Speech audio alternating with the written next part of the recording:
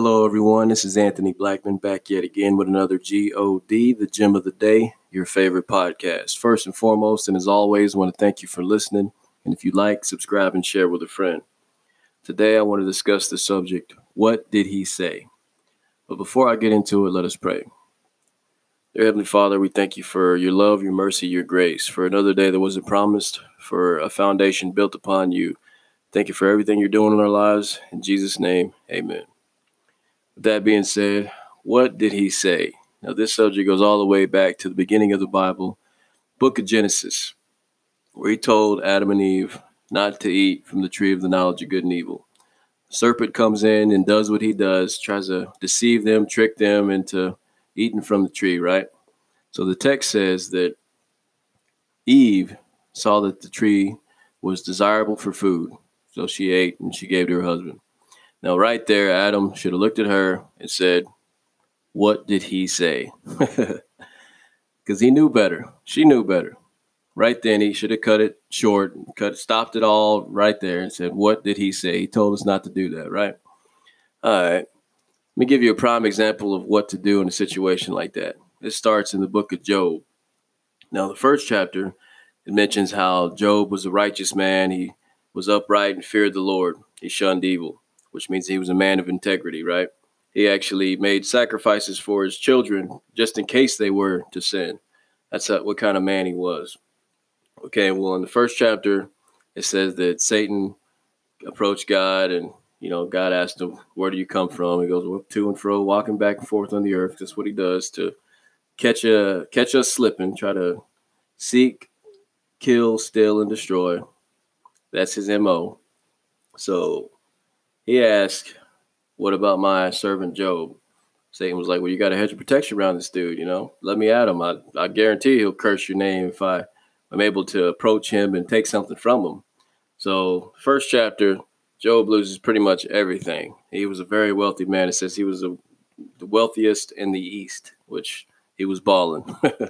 Okay, so this man loses everything, children, like animal, livestock, everything, except for his wife, the nagging wife.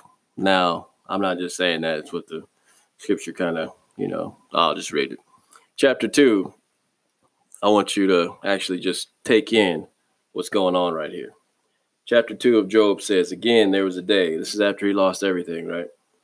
There was a day when the sons of God came to present themselves before the Lord. And Satan comes again. Here he is amongst them and present himself before the Lord. And the Lord said to Satan, where do you come from? Satan answered the Lord and said, going to and fro of the earth, walking back and forth on it. Then the Lord said, have you considered my servant Job, that is none like him on the earth, blameless and upright, a man who fears God and shuns evil. And he still holds fast his integrity, although you incited me against him to destroy him without cause. I really want you to pay attention to what he just said right there. This is God speaking to Satan saying, although you incited me against him, he still maintains his integrity, right? All right. So Satan answered the Lord and says, skin for skin. Yes, for all that a man has, he will give his life for.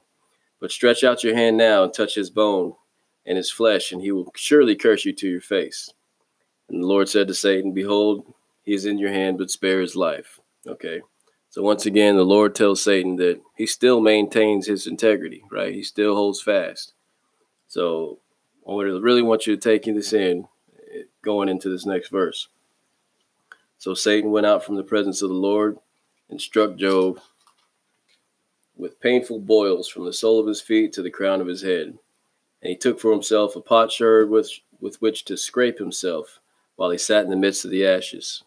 Okay. It says, then his wife, you see what Adam and Eve, what they went through. Like Adam basically should have, stopped it right there when she came with the fruit and kind of waved at him. Here you go, baby.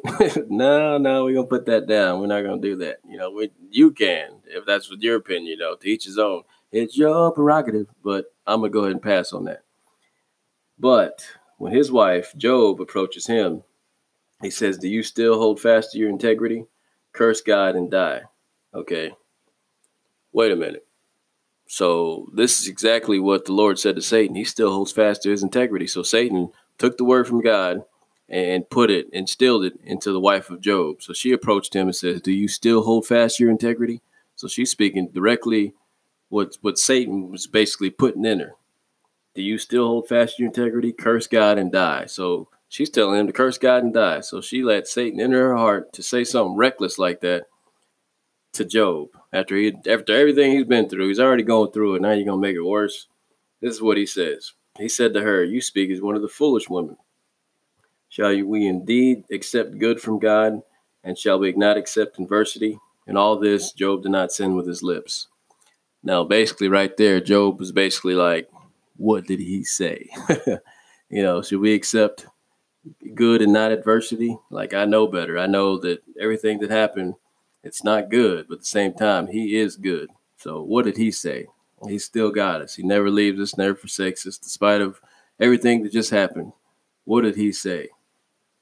Remember that. Now, there's I believe you can learn from anything, right? There's a movie. It's a secular movie. I know how some people think about that, but it's called Friday. And it's one of my favorites growing up as a kid because it's very comedic. And there's a scene in the movie where Craig is talking to his friend Smokey. Yes, his name is Smokey. And he's asking him about what Big Worm, yes, his name was Big Worm, what he said. They were sitting on the porch and, Smokey went out to talk to Big Worm. He came back and he's like, "What'd he say? What'd he say?" See, I can't do the Ice Cube voice, but that's, in a nutshell, what he's trying to say.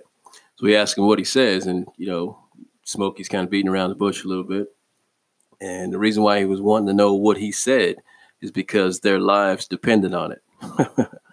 Now, with that being said, we really have to know what God says, because we got to stick to that. Our lives depend on it spiritually, right? That day in that garden, when they ate from that fruit, spiritually, they died, right?